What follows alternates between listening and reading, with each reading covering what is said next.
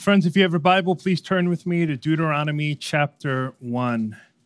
Deuteronomy chapter 1. We're in a series called 5 on 5. We're looking at 5 lessons from each of the first 5 books of the Bible, and today we are beginning our last and fifth book, the book of Deuteronomy. Now, just as a quick overview, the book of Deuteronomy means second law. Now, this isn't a giving of another law, but what's happening in the book of Deuteronomy is that the original Israelite generation that left Egypt to enter the promised land, they've disobeyed God. They've broken covenant faithfulness with him. And so they will not inherit the land. And so what Moses does in order to prepare the next generation to inherit the land is he enters into covenant renewal. He calls them again to obedience. He calls them to faithfulness to God and to his law before they inherit this new land. And so that's what the book of Deuteronomy is about as sort of an overview. And so as we hear and spend the next 5 weeks in the book of Deuteronomy, you'll hear these themes again and again, themes to remember, themes to obey, themes to be faithful. This morning, we're looking at Deuteronomy 1, verses 19 to 33. The sermon is entitled A Lesson in Gospel Amnesia. And so if you are able, I invite you to stand with me. We stand because it is an act of worship as we read God's word and receive God's word, because by standing we show reverence for God and his word. Hear it now, Deuteronomy 1, beginning with verse 19. Then we set out from Horeb and went through all that great and terrifying wilderness that you saw, on the way to the hill country of the Amorites, as the Lord our God commanded us. And we came to Kadesh Barnea. And I said to you, you have come to the hill country of the Amorites, which the Lord our God is giving us. See, the Lord your God has set the land before you. Go up, take possession, as the Lord the God of your fathers has told you. Do not fear or be dismayed. Then all of you came near me and said, let us send men before us, that they may explore the land for us, and bring us word again of the way by which we must go up, and the cities into which we shall come. The thing seemed good to me, and I took 12 men from you, 1 man from each tribe, and they turned and went up into the hill country and came to the valley of Eshcol and spied it out. And they took in their hands some of the fruit of the land and brought it down to us and brought us word again and said, it is a good land that the Lord our God is giving us. Yet you would not go up, but rebelled against the command of the Lord your God, and you murmured in your tents and said, because the Lord hated us, he has brought us out of the land of Egypt to give us into the hand of the Amorites to destroy us. Where are we going up? Our brothers have made our hearts melt, saying, the people are greater and taller than me. The cities are great and fortified up to heaven. And besides, we have seen the sons of the Anakim there. Then I said to you, do not be in dread or afraid of them. The Lord your God who goes before you will himself fight for you, just as he did for you in Egypt before your eyes and in the wilderness. For you have seen how the Lord your God carried you, as a man carries his son, all the way that you went until you came to this place. Yet in spite of this word, you did not believe the Lord your God, who went before you in the way to seek you out a place to pitch your tents in fire by night and in the cloud by day, to show you by what way you should go. The grass withers and the flower falls, but the word of the Lord remains forever. Please be seated. Dear friends, would you pray with me once more? Lord, as we come now to this portion of Scripture in the book of Deuteronomy, we pray for your Holy Spirit to speak to us the words we need to hear. Father, you've inspired this word given to not only the Israelites, but given to us. But it takes your Spirit who illumines our hearts and grants us understanding so that in faith we can respond. By faith we can see and hear and feel, Lord, the very way in which you, the living God, are speaking to your people. And so may this time be good for us, good for our souls, as we hear now your word and the gospel preached. In Jesus' name we pray. Amen. Do you ever find yourself with this struggle? You want to remember certain things, but you tend to forget. And the things you don't want to remember, those are the things you remember. Sometimes you're fighting, maybe with a friend or a spouse, and in that moment, all the good things about them just seem to escape your mind. You can't remember them, and only the bad things seem to flood your mind. That's all you can remember about them. Or maybe something much more innocent than that. You remember unnecessary things, but you forget necessary things. Every once in a while, I know that a certain song will come up on the radio, a song from my youth, a Spice Girls song, a Puff Daddy song, and without even trying, the lyrics just come back, and I sing along, or I rap along, and it takes no effort. But then there are times that I'm filling out a form and I need to write my social security number, and I can't, for the sake of me, remember past the first 3 digits. Sometimes you remember unnecessary things, you seem to forget the necessary things. We can remember whole dialogues from movies and then forget where we put our keys just an hour before. It's a common occurrence to forget certain things. And unfortunately, that carries into our spiritual lives, doesn't it?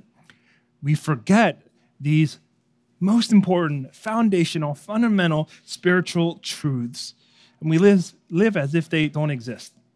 And this is what I want to call gospel amnesia this morning. It's just another way of describing those moments in our lives where we forget the gospel. We don't live as if it's true. We live as if who God is and what he's done is irrelevant to our lives. It's something that every Christian goes through. We all experience this in some degree. Now, we experience gospel amnesia in various circumstances, various examples. The book of Deuteronomy is giving us one in particular, especially this chapter.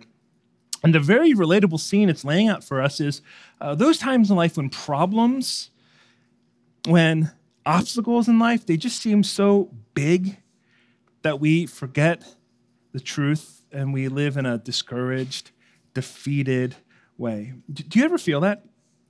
You just experience situations in life, scenarios that just are so overwhelming that you feel powerless and helpless. Maybe you feel isolated, alone, abandoned. Maybe you feel frightened or frustrated. You lose sight of the truth.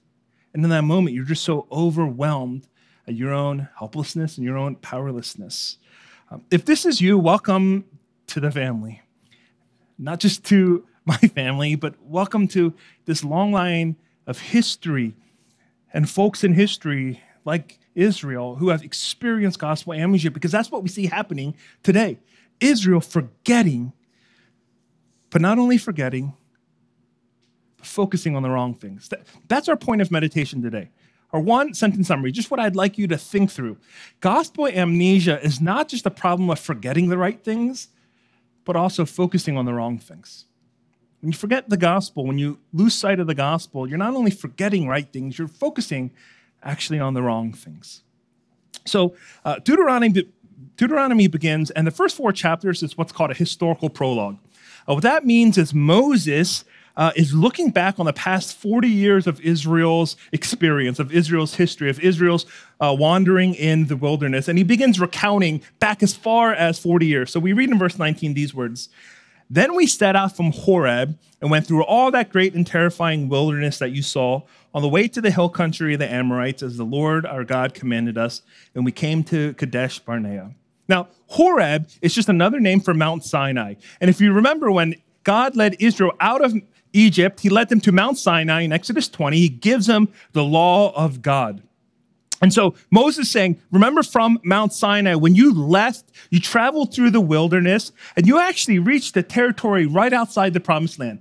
They actually got to the threshold of the land of Canaan, but then they didn't enter it. And the question is why? Why didn't they? Something must have happened where they were right there about to take possession, but then they didn't receive it for another 40 years. And in fact, the original generation didn't even receive it. It was the second generation. Or just imagine being in their shoes where the promise of God is right at your fingertips, and yet you can't grasp it. And just a few weeks ago, we had a package sent to the church, and I had the tracking number. I knew it was coming that day. I came to church. I was waiting in the office, and then I received a notice on my phone. I look at it, and it says, "Delivery attempt has been made." So I run downstairs, and there I see that dreaded UPS sticky note. "Sorry, we missed you." And I don't know about you, but those moments are so incredibly frustrating because it was right there. It was 20 steps down from my office. It was ready to be given to me. I was ready to receive it. And yet, because I didn't hear the knock and I didn't obey the knock, I didn't receive what was coming. Now, through various other complications, that was a week and a half ago when that delivery attempt was made, and I still haven't received the package. The package is wandering the wilderness. Can you imagine how Israel must have felt in that moment? Finally, after hundreds of years of God making this promise to Abraham and then people waiting for the promise to receive the land, it's right there at their fingertips. They are here at Kadesh Barnea. They're about to enter, and yet something happens. They can see it. They've literally tasted it, and yet it escapes them. And 40 years pass, and they still haven't entered the land. What happened? Israel had gospel amnesia. They forgot what they were supposed to remember. They focused on the wrong things. You see, when they show up at the land, God gives them clear instructions. Verse 21, see, the Lord your God has set the land before you. Go up, take possession as the Lord, the God of your fathers, has told you. Do not fear or be dismayed. Go up, take the land. It's right here. It's on a silver platter. And yet Israel doesn't respond in faith and obedience. Instead, they're hesitant. They're unsure. So what do they actually request in verse 22? God says, go, but they say, let us send men before us that they may explore the land for us and bring us word again of the way by which we must go up in the cities into which we shall come. What's happening? God's saying, go get the land. They're saying, wait a minute, can we draw up our plans first? God says, go up, get it by faith. They're saying, no, can we go and test it out by sight? Why spy out the land if God has already promised them the victory? You know why? It's because Israel thought that the success of the mission was actually up to them. They thought, oh, what we really need is a scouting report. What we need is a well-executed strategy. That's how we're going to get the land. They weren't believing the simple promise of God saying, go get it, it's yours. And so Moses says, okay, that sounds good to me. Why don't you get representatives? They go, and then they finally get the fruit of the land. They bring it back. Everybody eats it, and they conclude in verse 25, it is a good land that the Lord our God is giving us. They weren't believing it by faith like God told them to. They were believing it by sight as they wanted. But then there's another hiccup. Because now they're excited. They're saying, okay, the land is good. I do want to go into, we do want to possess it. But they don't. Imagine that. Have you ever been driving and you're following your Google Maps or whatever map navigation system you have, and the destination is right there? You see the building in the distance. You take one wrong turn, and the ETA now turns to 40 years later. That's exactly what's happening in Israel. The land is right there. What happened? Well, we're actually told, verse 26, yet you would not go up. You disobeyed, but rebelled against the command of the Lord your God. The fruit was good, but Israel didn't go. Why? Because they were crippled with fear. Although they tasted of the fruit, they were now crippled with fear because they had great spiritual memory loss. They forgot. Look at verse 24, where Moses says, and you murmured in your tents and said, because the Lord hated us, he has brought us out of the land of Egypt to give us into the land of the Amorites, to the hand of the Amorites to destroy us. Those are some strong words. What did they forget? They forgot all that God had done for them. They forgot the 10 plagues he cast over the Egyptians. He forgot the angel of death that passed over their door. They forgot the favor God had given them to the Egyptian masters so that he could plunder them. They forgot how God had split the Red Sea open. They forgot how he drowned Pharaoh and his enemies. They forgot the provision of water from a rock. They forgot the manna that came from the heavens. They forgot the cloud that followed them and led them by day. They forgot the fire that led them by night. They forgot, poof, in that moment, everything God had done for them was forgotten. And all that's left is a stinging accusation, because the Lord hated us. How could they say such a thing about a loving God? How could they have experienced his faithfulness from saving them and sustaining them to now in this moment saying, oh, God hates us? Well, it's because they were so overwhelmed at the present that they forgot about the past. They're so overwhelmed at what they were experiencing in the present that they forgot about his faithfulness in the past. Now, it's easy to judge Israel, but we're just like this, aren't we? And some of you can relate to this experience. When you were a kid, did you ever have bad indigestion? Or nod your head if you ever had bad indigestion, went to your parents, and they took out a sewing thread, tied it around your thumb, pricked it with the needle, and the blackest blood came out.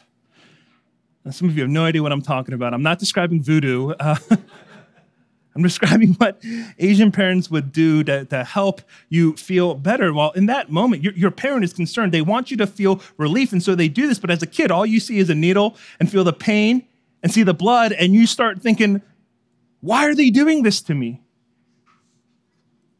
They scream, they cry.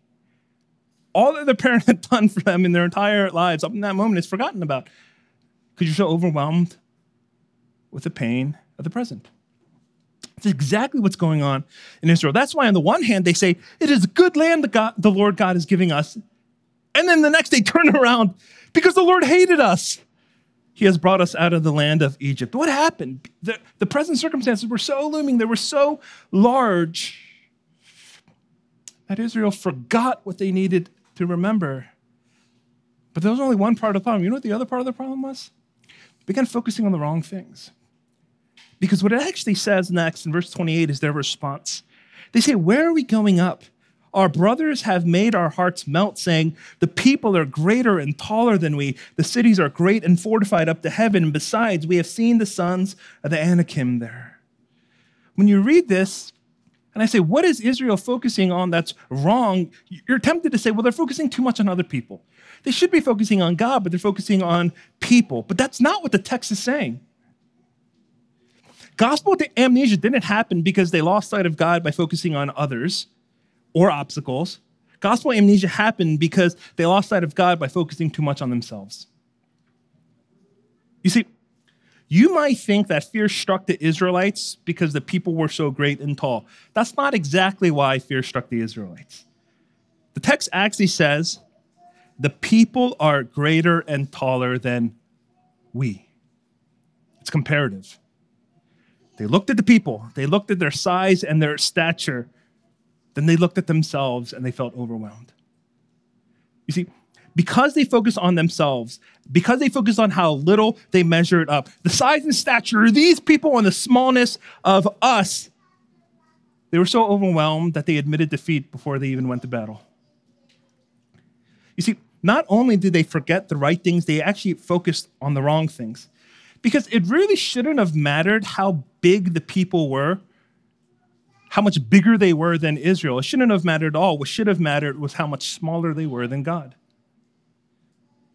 After all, it wasn't by Israel's power that they left Egypt, that they defeated the armies, they crossed the Red Sea, or survived in the desert. So then why did it matter in that moment who was bigger or smaller? Because Israel was smaller than Egypt, but God had delivered them. You see, when focused on themselves, they said about the enemies, the people are greater and taller than we. But they should have focused on God and said, the people are still smaller and shorter than the Red Sea. They should have kept their focus on God, not on themselves. Because if they focused on God, they would have focused on his power and his might, not on the size of their army or the strength of their armor. It makes us really ask this question, friends. In those moments that you experience where life is hard, things seem too heavy to carry, too big to handle, too much to take on, where are you looking? Do you feel a great sense of inadequacy and woe and discouragement and defeat? Oh, this is too much, too great, too big for me. You're forgetting the gospel because you're looking at yourself as the reference point. Yeah, they may be too big, too much, and too great for you, but they're certainly not for God. Are you looking to him to be your confidence and your courage? Do you know what it means to find safety and security in him and not in yourself, your own abilities, your own strength, your own power, your own intellect, your own wisdom to figure things out? And consider this. Have you ever driven on the highway and you're in the middle lane and you see a car coming up on the left, you see a car coming up from the right, and you expect them to pass you, but they come up to you and they just pull right up to your right and to your left, and they match the speed. It's a really frustrating thing, isn't it? And you want to do what? Press the brake and let them go by, or you want to accelerate, but somehow a car comes up behind you, so you can't press the brake. A car's in front of you, you can't accelerate, now you feel stuck, you feel trapped. It's a scary situation, especially as the highway begins to turn, you're worried that they'll creep into your lane. We've all experienced something like this. What relieves the ease you feel, or what increases the stress and worry you feel in that situation? Well, if you're stuck, it has nothing to do with your driving ability. You can't get out of it. I know for me, what makes me feel more at ease in that kind of situation is whose car I'm in, the size of the car I'm in. I drive an SUV, and so I'm higher off the ground. It's a bigger car. So when I'm in that situation, generally I can kind of look over and see the rest of the road, and I feel a bit of comfort in that. When I'm in my wife's car, I'm 6 inches off the ground, and I'm looking up, and even Priuses seem like large trucks, and I can't see beyond it. See, what matters is not my ability. By my ability, I can't get out of that situation. What helps me is the strength and the size of the vehicle I'm in.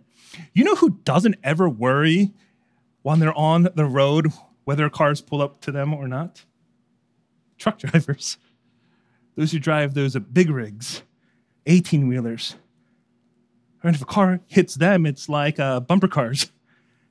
It's like gnats getting in the way. You see, in the same way, Israel, they forgot they were entering the land of Canaan by God's strength and his power, not their own.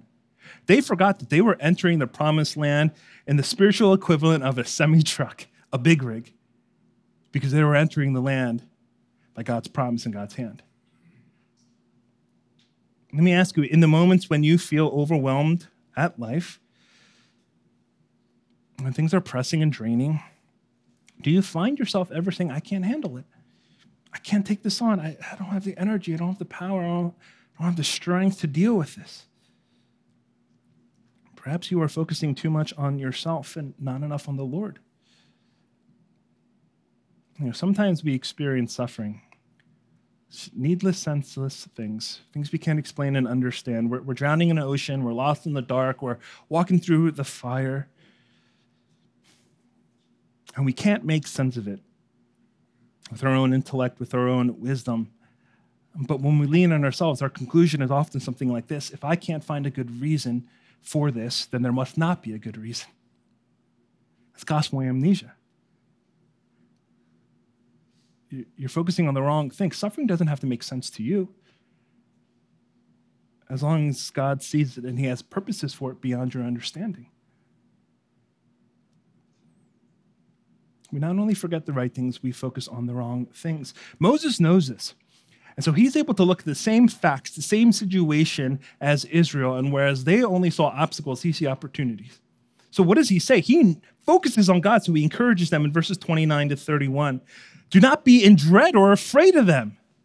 The Lord your God, who goes before you, will himself fight for you, just as he did for you in Egypt before your eyes and in the wilderness. He says, focus on God. Who is God? The Lord your God, who goes before you, will fight for you.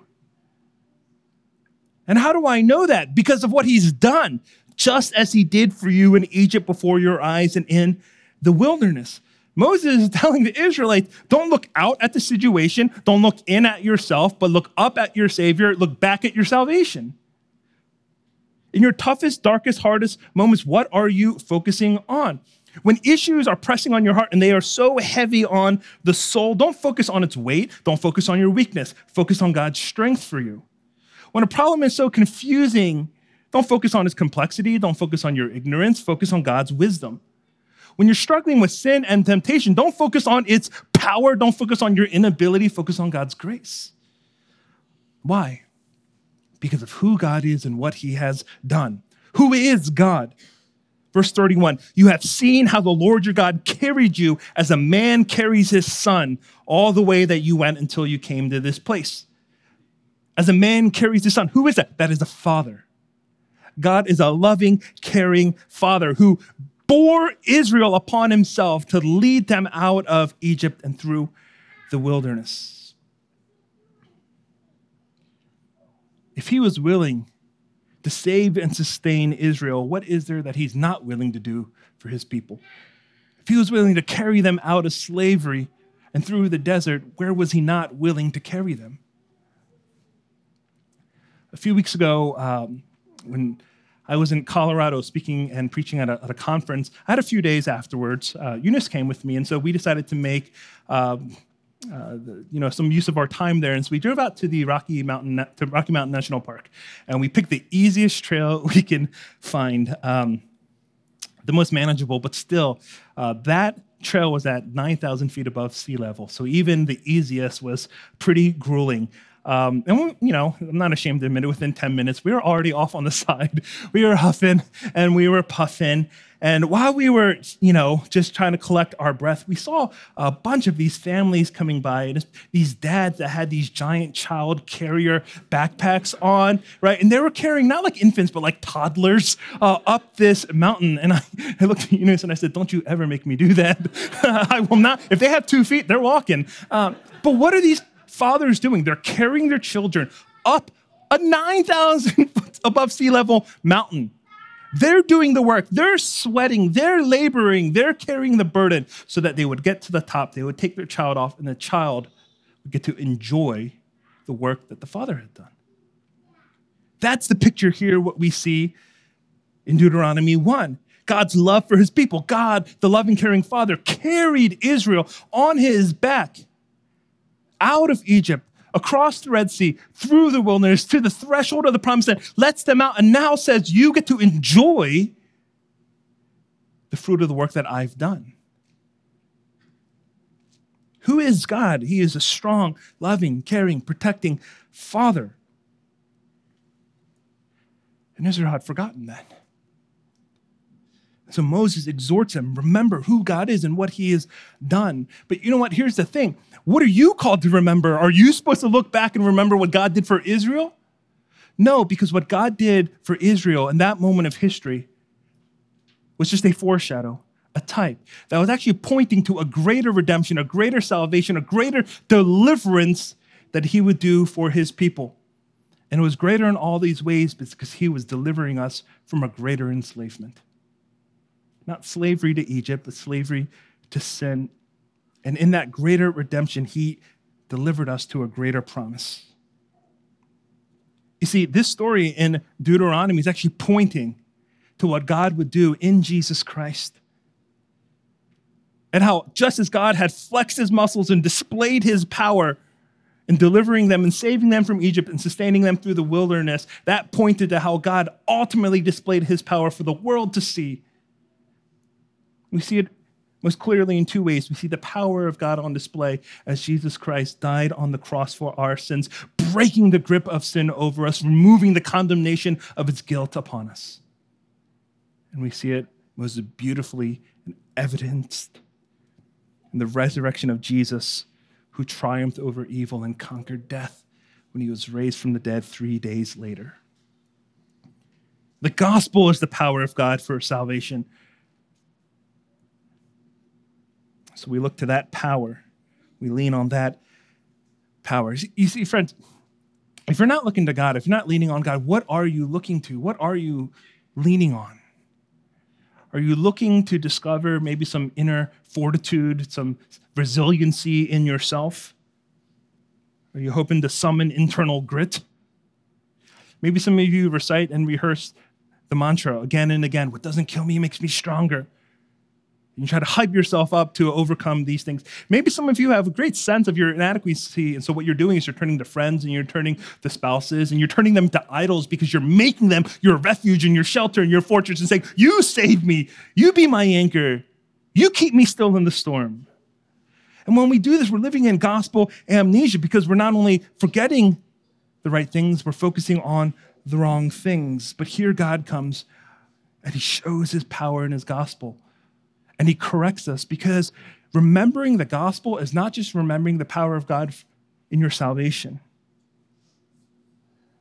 It's not just remembering his saving power. Remembering the gospel is remembering his sustaining power. You see, when we talk about remember the gospel, So many people think, oh, what it means to remember the gospel is to just think about what God did for me on the cross 2,000 years ago. And if I just remember my salvation again and again and again and again, that's going to help me now. But that doesn't work. Have you ever had marital issues? Have you ever had some problems with your spouse? What's the solution to that? You go back and watch your wedding video again and again and again and again and again and again. No, that doesn't make you more grateful. That makes you more embittered. Why aren't you as skinny as you were back then? Remembering the gospel is not simply looking back and remembering and remembering and remembering over and over again. Remembering the gospel is acknowledging again and again this fundamental truth. What you could never do for yourself, God graciously took it upon himself to do for you. That's at the core of the gospel. What you were insufficient and inadequate to do, what you could not do for yourself, God in his grace, love, and mercy did for you. Now in history, what does that mean? That meant when you couldn't redeem yourself, he saved you. When you couldn't atone for your sins, he forgave you. When you couldn't be righteous, he justified you. When you couldn't clean yourself up, he sanctified you. God did all of these things for you because you could not do them for yourself. But in remembering the gospel, you're not just remembering what he did for you, you're remembering who he is. The God of the gospel is the one who continues even now graciously to do for you what you cannot do for yourself. Not just back then, but even now. Which means this very day, whatever it is you're going through, in your weakness, he is your strength. In your foolishness, he is your wisdom. In your poverty, he is your riches. In your darkness, he is your light. In your sin, he is your righteousness. In your death, he is your life. Remembering the gospel is not just remembering, oh, he did this for me back then, but the God who did this for me back then, he is this kind of God. He is here for me today. Oh, dear friends, it is certain you will face brokenness that seems irreparable, obstacles that seem insurmountable, difficulties that seem unmovable, troubles that seem inescapable, situations that seem unchangeable, predicaments that seem unsolvable. That is life. But when you do, you can either focus on how great they are and big they are and how powerless and helpless they make you feel, or you could focus on the God who has carried you and who promises to fight for you. You know, it's an okay feeling to realize that the things in life are too big, too great, and too much for me, so long as you know they're not too great, too big, and too much for God. Because Christ has come into the world. He has shown his power in his life and death. So listen for his voice when he says to you, take heart, I have overcome the world. The world that you can't measure up to, the world that you can't overcome, take heart, I have done it. And in our response, we hope in him, and the one who has carried us, the one who promises to never let go. Let's pray.